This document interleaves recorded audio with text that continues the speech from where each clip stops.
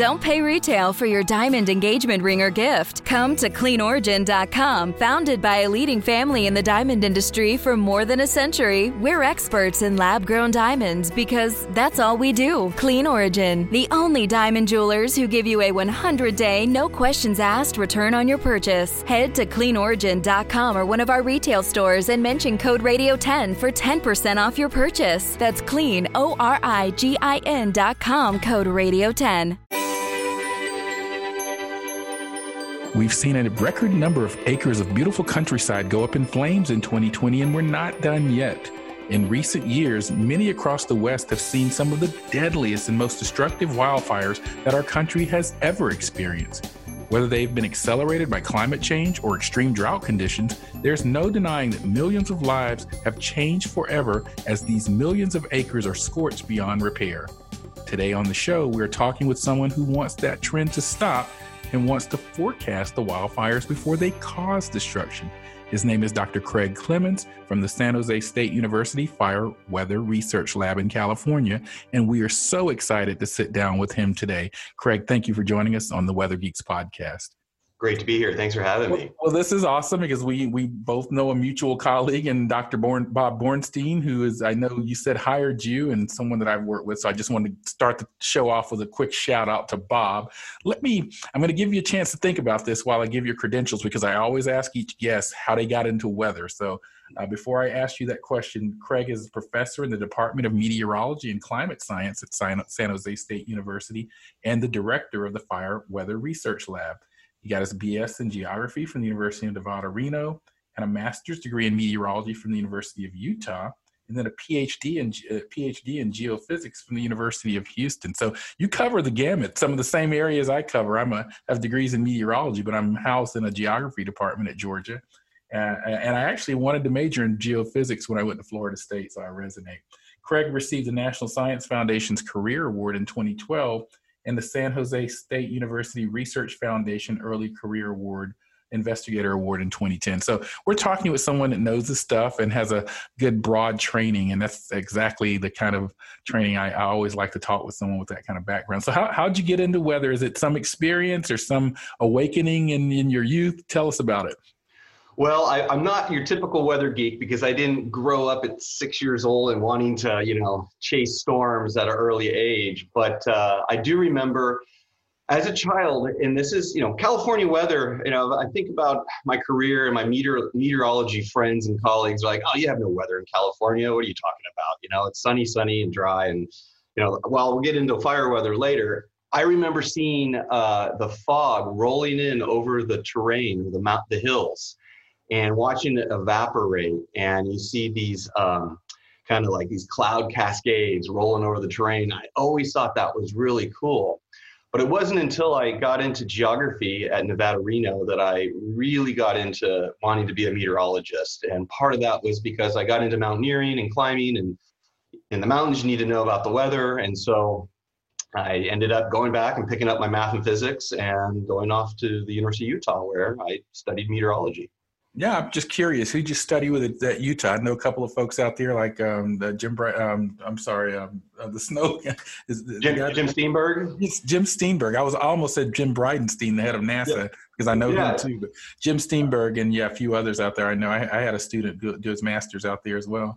Oh, it was a great program. I studied with John Horrell and worked with Jim a little bit. He guided me on a lot of stuff, and Stephen Kruger. Okay, very nice. And then my master's was with Dave Whiteman, who was at the Pacific Northwest National Lab, where I did intern. And so I did mountain meteorology with Dave and John and Jim. And then Dave eventually retired from PNNL and then went to Utah. And then he just recently retired, I think, last year. So. Yeah, I think I heard something about that. Well, I was going to ask if you were doing fire, because you talked about your transition to meteorology, and I was curious about how you really got interested in fires, because we're going to talk all about the West going on, but I like to probe the guests to kind of get some context from where they're coming from. So how'd you end up being the fire guy?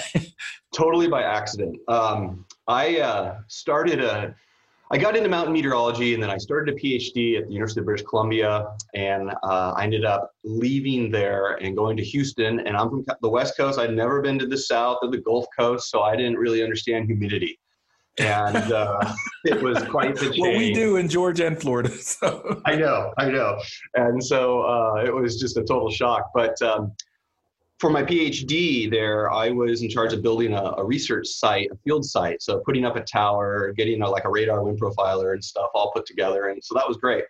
But my research was actually in California. I was looking at thermally driven winds in the Sierra Nevada and Yosemite, because my undergrad project that I did was in Yosemite, where I launched pilot balloons and borrowed a tether sun and studied some winds in the Eastern Sierra. So that kind of got me into that. So at the University of Houston, we built this micromet tower, and they did a prescribed fire the first year that it was installed. And I thought, oh, this is really cool. And it was a side project to my PhD.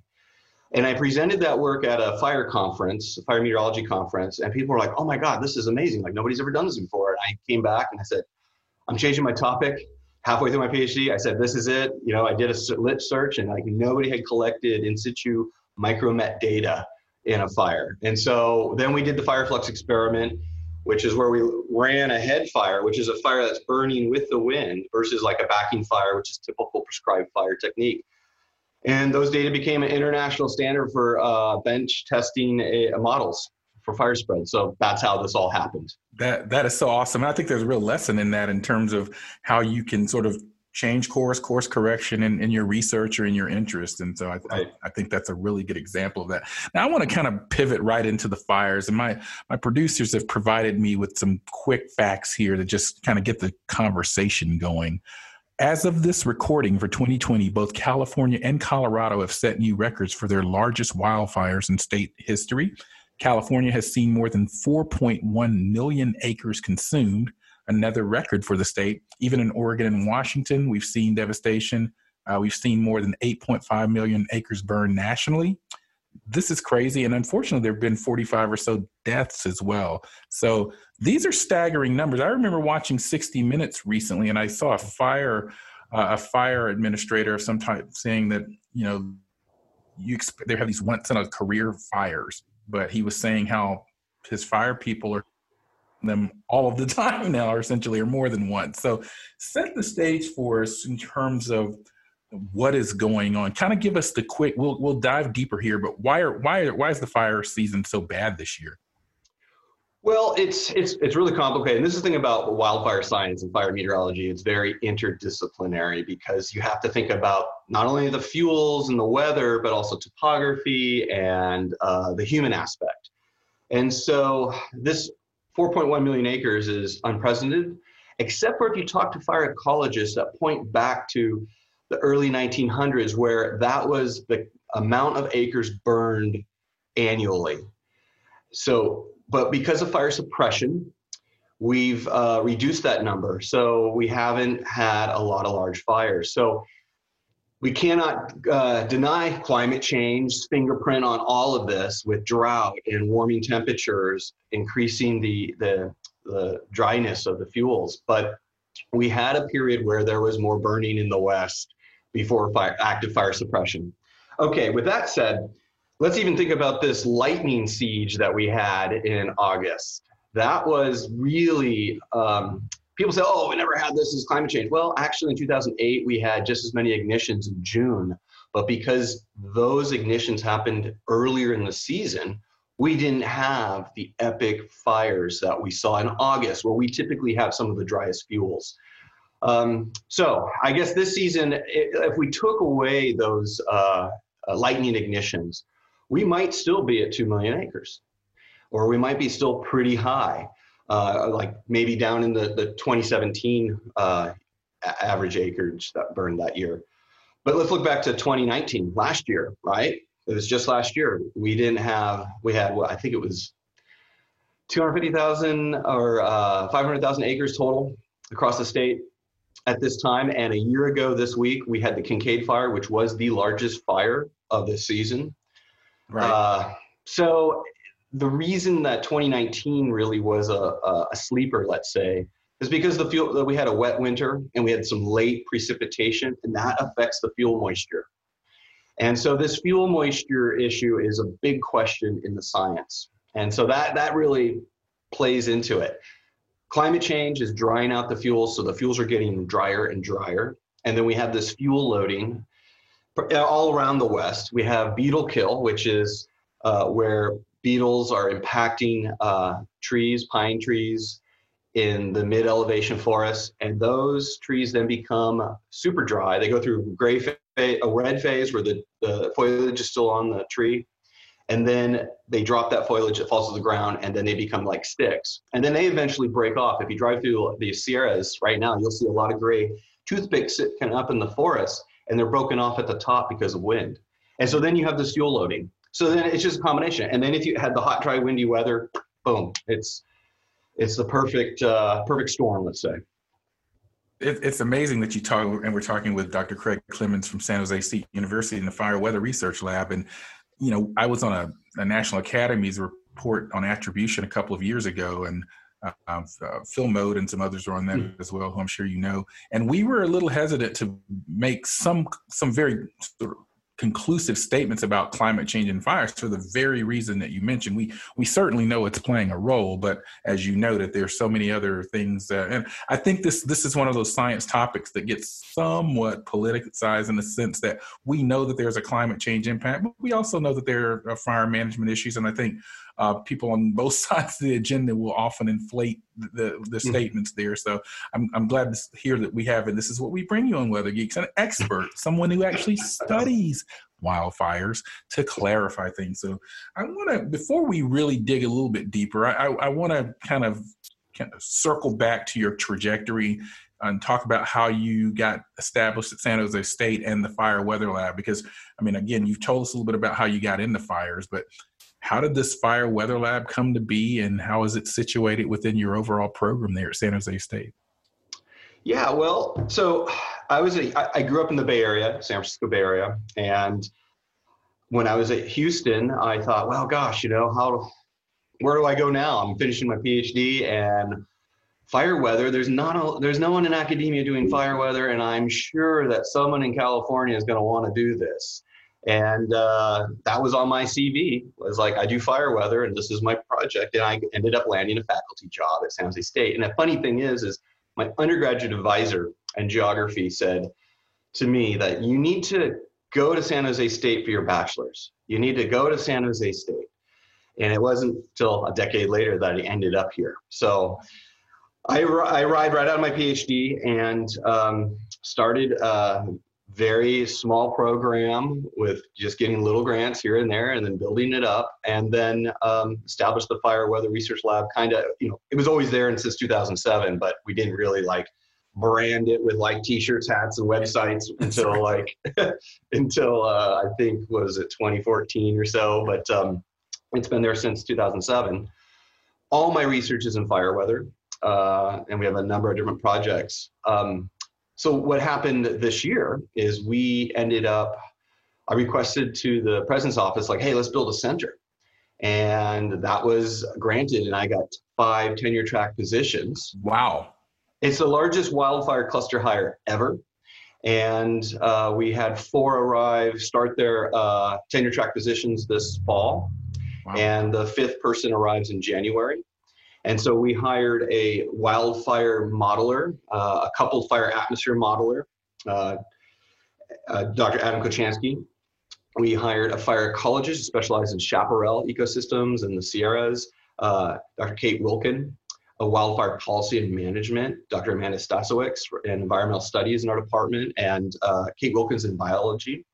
And then Dr. Ali Tohidi in mechanical engineering, who does combustion and fire spread and firebrand physics and those kinds of things. So and then the 5th person is arriving in January, who does wildfire remote sensing using airborne platforms. So not only just the geeky physics of fire spread and fire behavior modeling and weather, it's also the policy aspect and the ecology. So it's really interdisciplinary. And so now we have the Wildfire Interdisciplinary Research Center, or WORC. Okay, it's time to commit. 2024 is the year for prioritizing yourself. Begin your new smile journey with Byte, and you could start seeing results in just 2 to 3 weeks. Just order your at-home impression kit today for only $14.95 at Byte.com. Byte clear aligners are doctor-directed and delivered to your door. Treatment costs thousands less than braces, plus they offer financing options, accept eligible insurance, and you could pay with your HSA, FSA. Get 80% off your impression kit when you use code WONDERY at Byte.com. That's BYTE.com. Start your confidence journey today with Byte. That's not just the sound of that first sip of Morning Joe. It's the sound of someone shopping for a car on Carvana from the comfort of home. That's a good blend. It's time to take it easy, like answering some easy questions to get pre-qualified for a car in minutes. Talk about starting the morning right. Just like customizing your terms so your car fits your budget. Visit Carvana.com or download the app to experience car shopping the way it should be. Convenient, comfortable.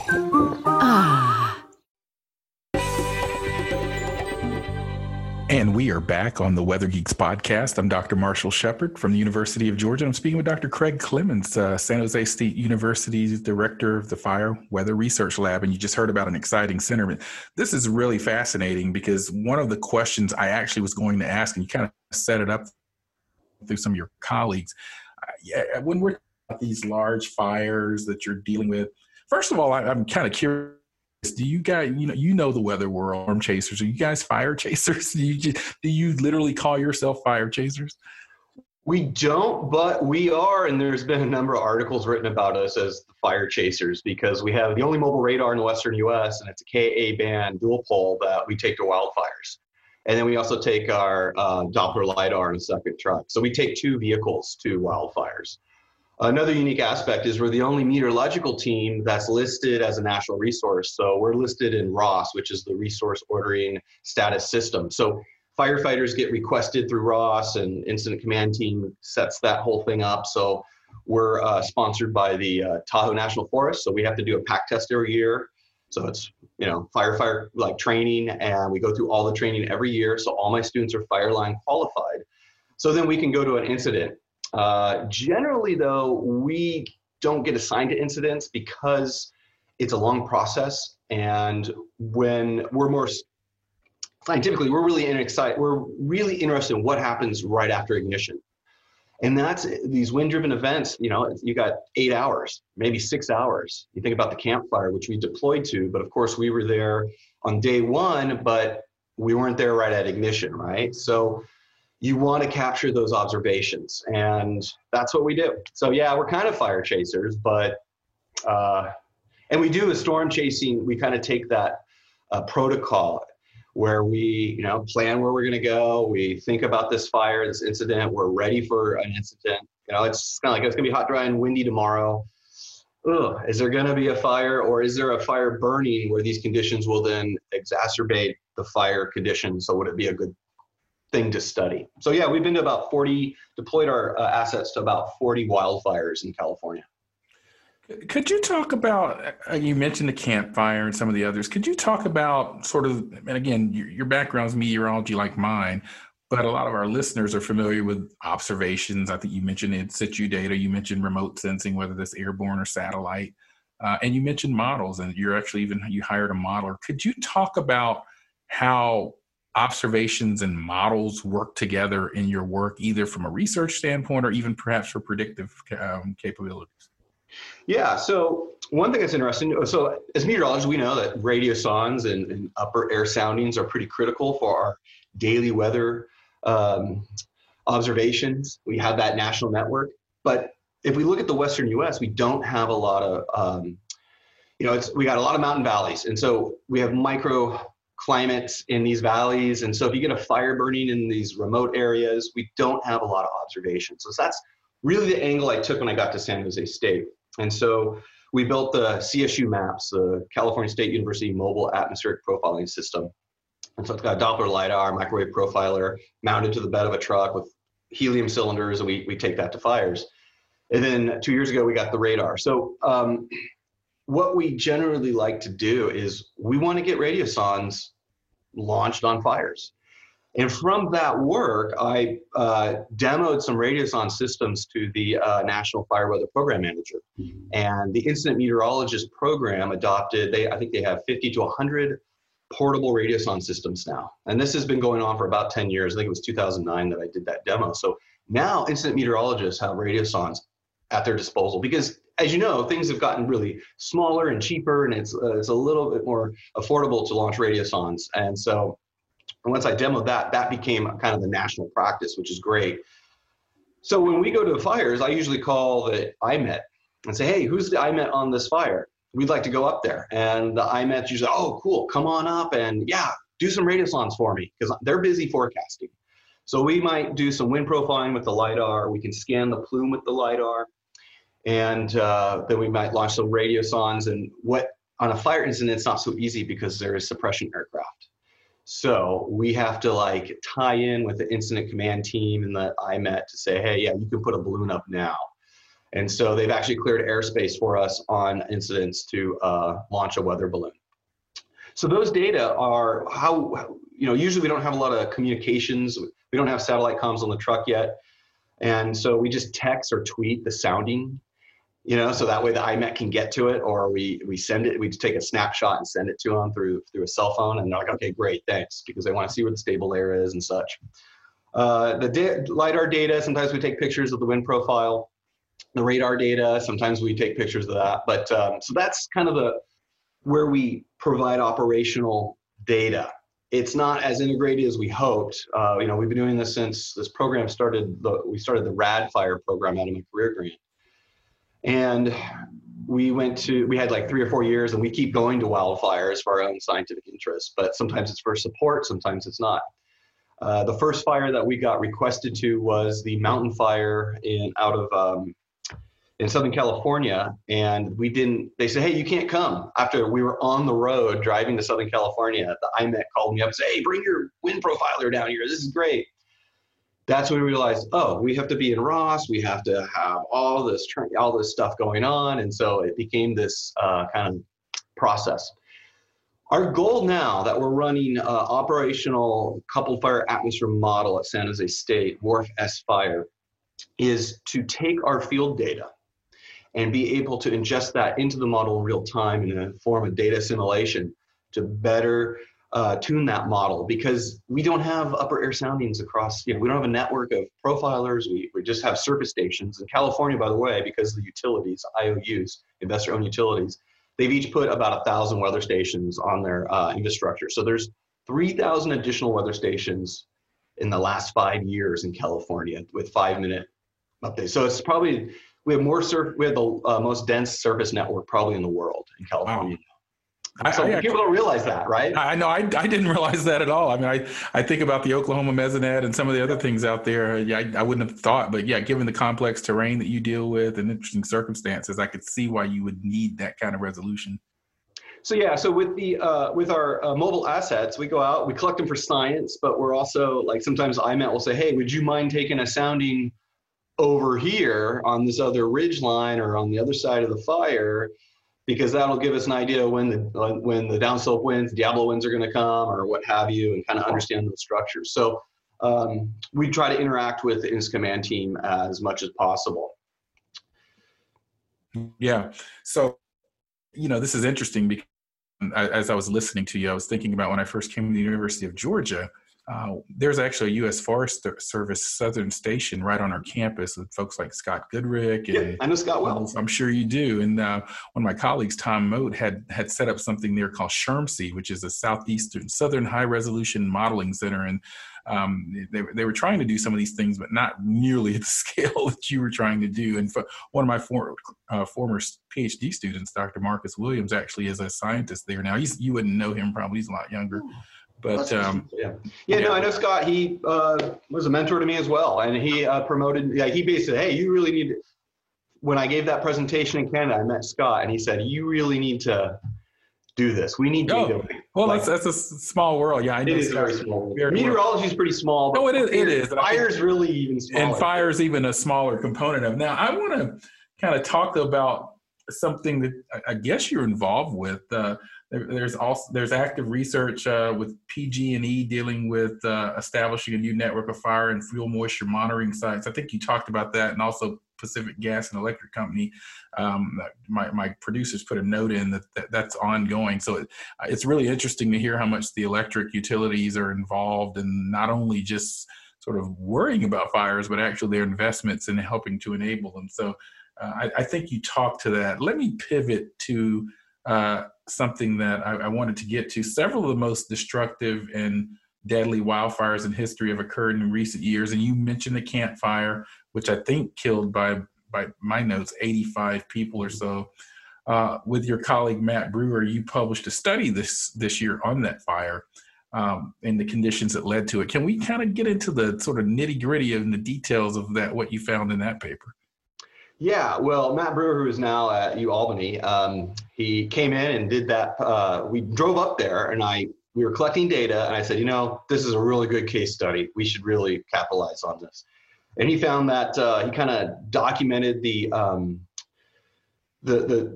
atmospheric conditions that led to that severe downslope windstorm. And so I had a student previously do her master's thesis on climatology of Diablo winds. And there's been a lot of work recently, the last 2 years, people are really getting into the Diablo winds. And give us a little 101 for those that may be listening. I know what they are, but the 101 for the Diablos for. Yeah, so it's basically Northern California, Santa Ana. We traditionally call those north winds, and they've been north winds have been talked about since the late 1800s, where they were noted in a newspaper article that my student had found. And so it's this wind that acts like it's a downslope windstorm. And what happens when the winds, they're northeasterly winds, they set up by a pressure gradient, a real strong surface pressure gradient along the west slope of the Sierra Nevada, the northern Sierra Nevada. And that drives northeasterly winds down the Sierra in the opposite direction, down the west slope.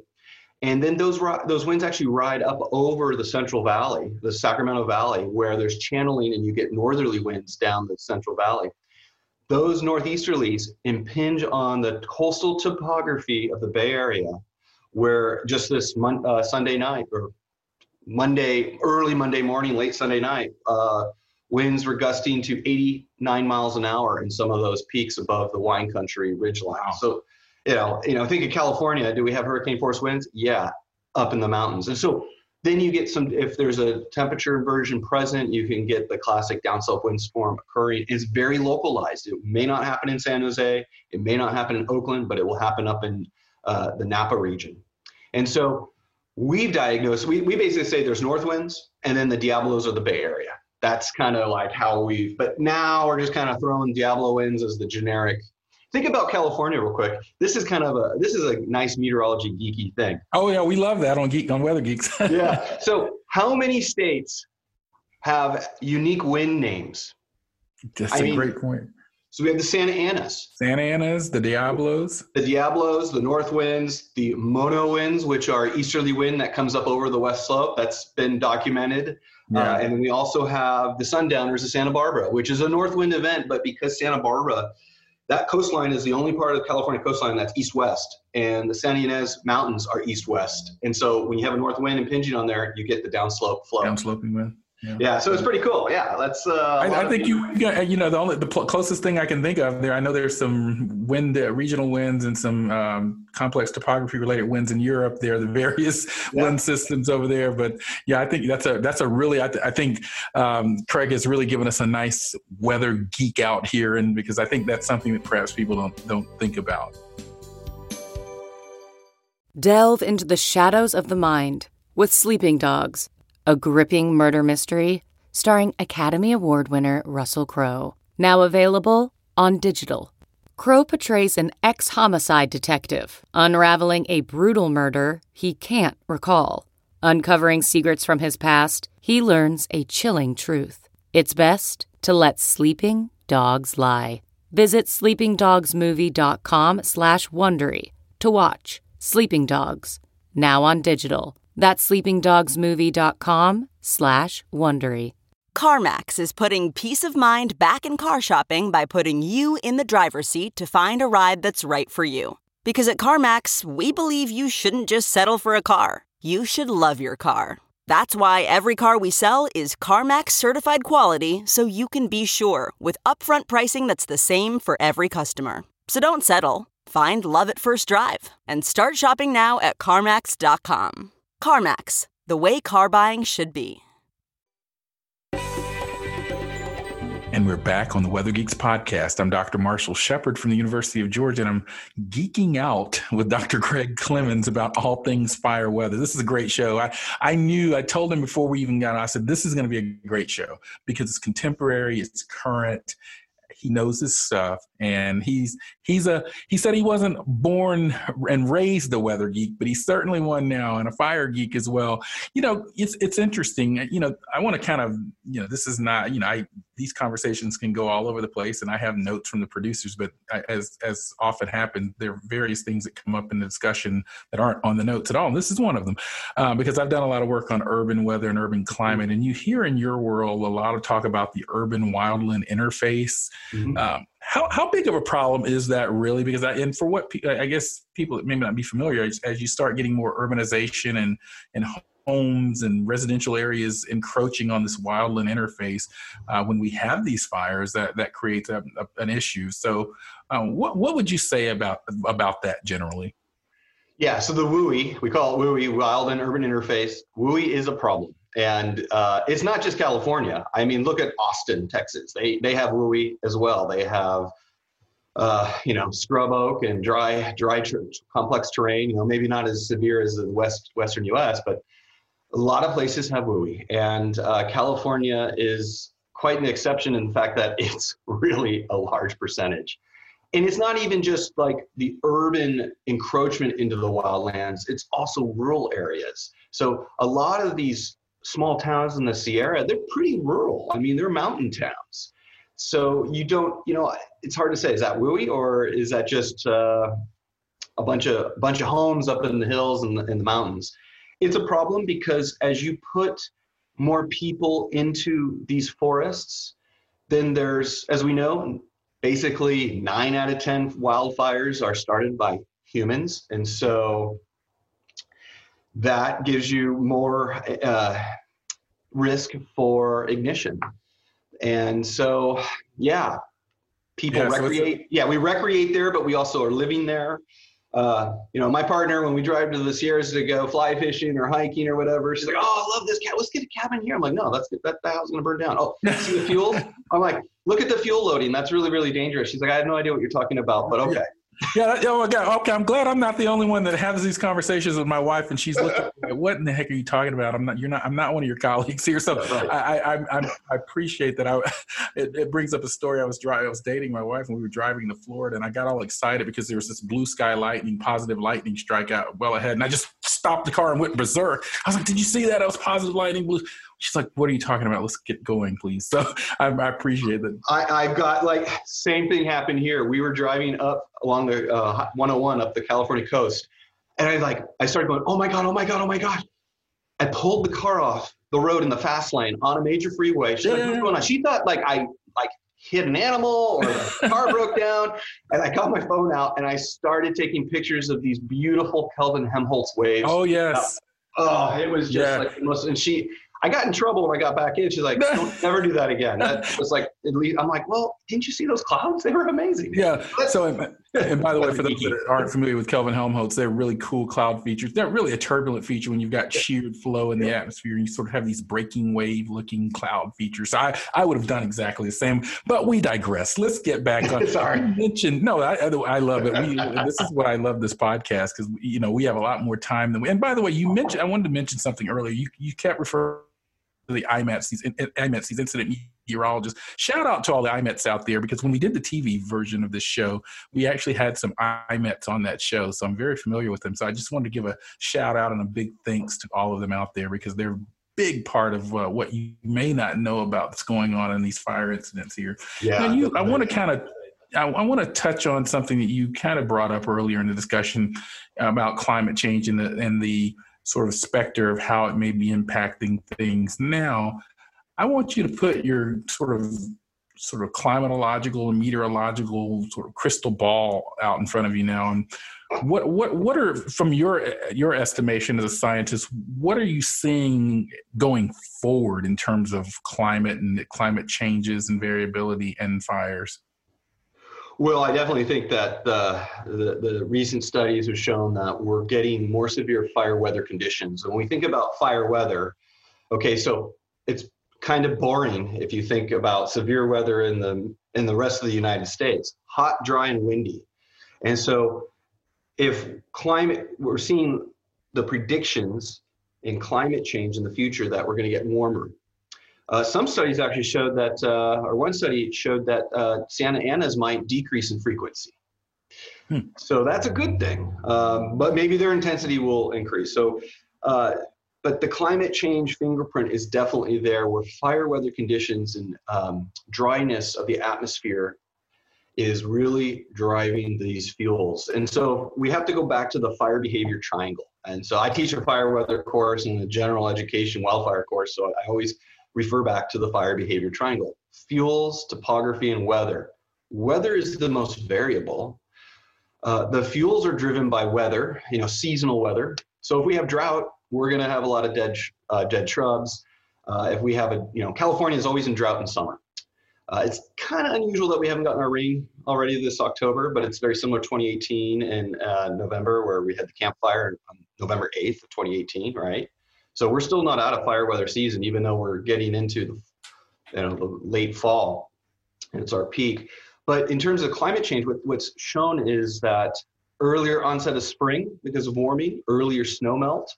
So we don't have the moisture, and the soil moisture is decreasing, getting drier through the summer. We aren't having our normal fall rains. Usually we have a cold front come through that will maybe drop a half an inch or something pretty moderate, but that does subside some of the fire risk. And so, yeah, it's definitely there. What we can see in the future, well, we have a lot of fuel loading.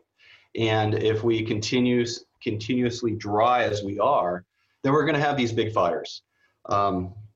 We need more fire on the ground. That's one thing that we have to do. And Georgia is one of the leaders in this prescribed fire program in Georgia and Florida. People don't realize how much acreage is burned in the Southeast because they have a great fire management or a prescribed fire program. California really needs to adopt that. And it's not like agencies aren't trying to do it, but now our what we call shoulder season, usually they do prescribed fire in November after some rain.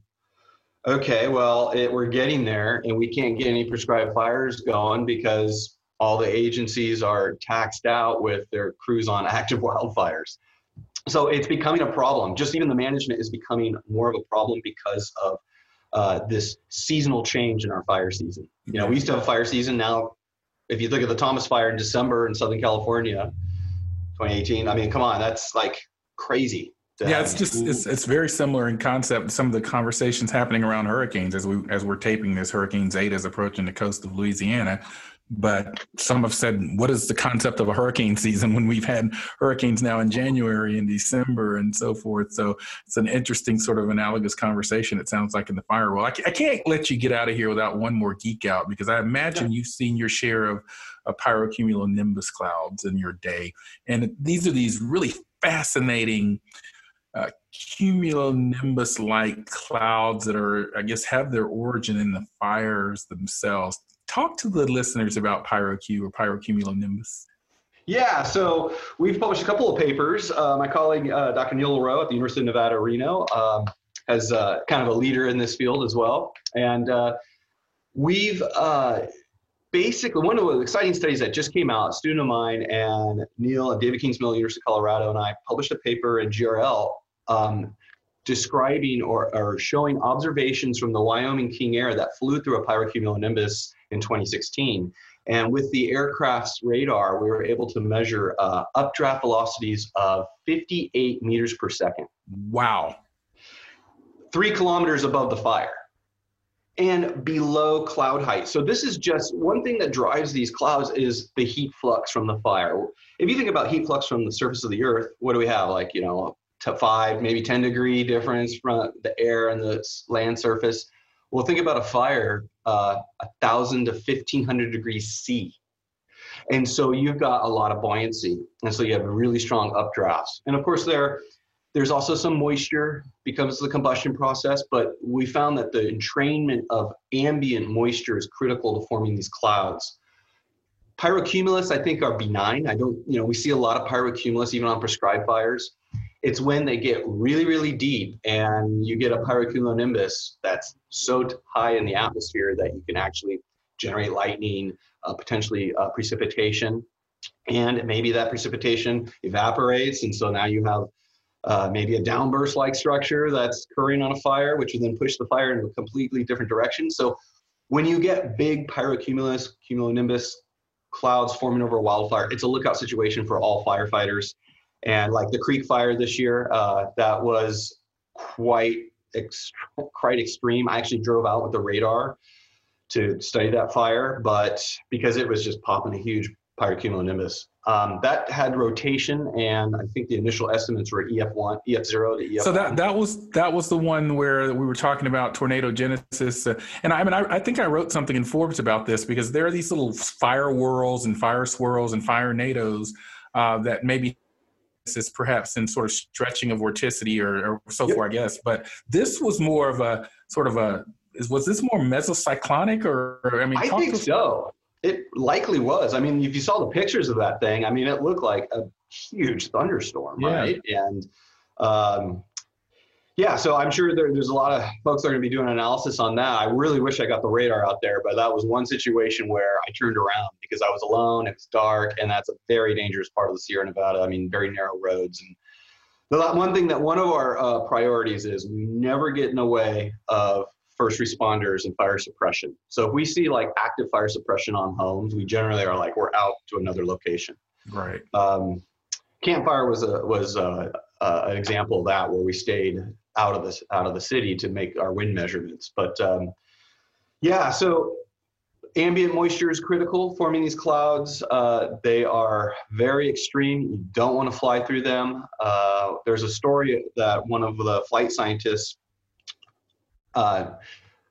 cracked his head open, not really, but hit his head on the cabin of the Wyoming King Air when they flew through this pyrocumulonimbus. They did some in situ sampling of that cloud just on the fringe of it, and he wasn't wearing his he had a seatbelt on, but it apparently wasn't tight enough. And as that plane came out of the updraft of 37 meters per second, everything goes up. And so they had quite a harrowing experience flying through that, which we were chatting with them live. My students and I were chatting with them on that during that flight. And it was just like what they were saying. Oh, it's pitch black. Oh, this has happened. Oh, it's just. So yeah, we're hoping to get the aircraft and all the radars, the DAOs and stuff out to study wildfires with the new field campaign in the future. So that's one of the things that we really need. And one last point I'd like to point out is, if we think about hurricanes and tornadoes, we basically have the infrastructure to study all that phenomena. Hurricane hunters, DAOs, Doppler on wheels.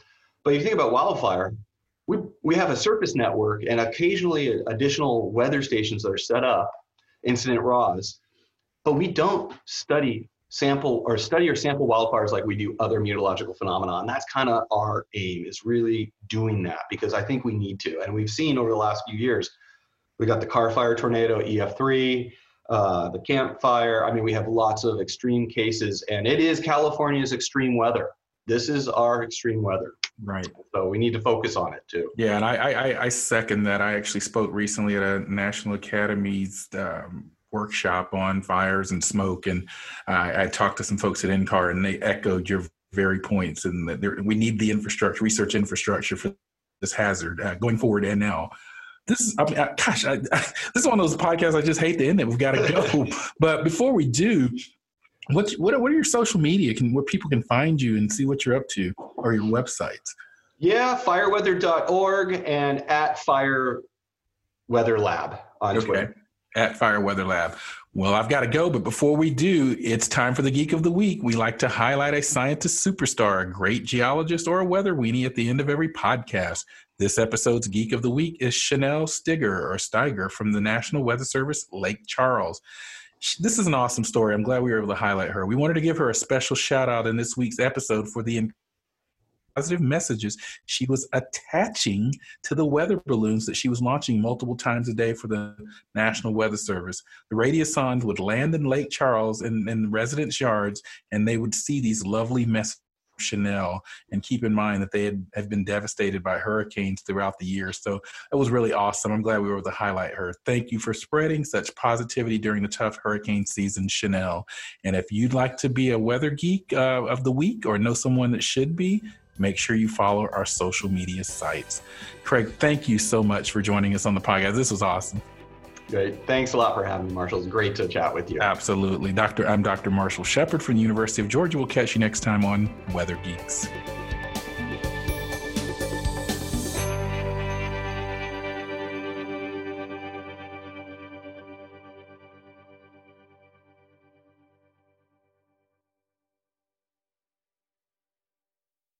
Support for this podcast and the following message come from Corient. Corient provides wealth management services centered around you. They focus on exceeding your expectations and simplifying your life. Corient has been helping high achievers just like you enjoy their lives more fully, preserve their wealth, and provide for the people, causes, and communities they care about. As one of the largest integrated fee-only registered investment advisors in the U.S., Corient has deeply experienced teams in 23 strategic locations. Corient has extensive knowledge spanning the full spectrum of planning, investing, lending, and money management disciplines. Leverage Corient's exclusive network of experts to craft custom solutions designed to help you reach your financial goals, no matter how complex they may be. Real wealth requires real solutions. For more information, connect with a wealth advisor today at Corient.com. That's Corient.com. Corient.com.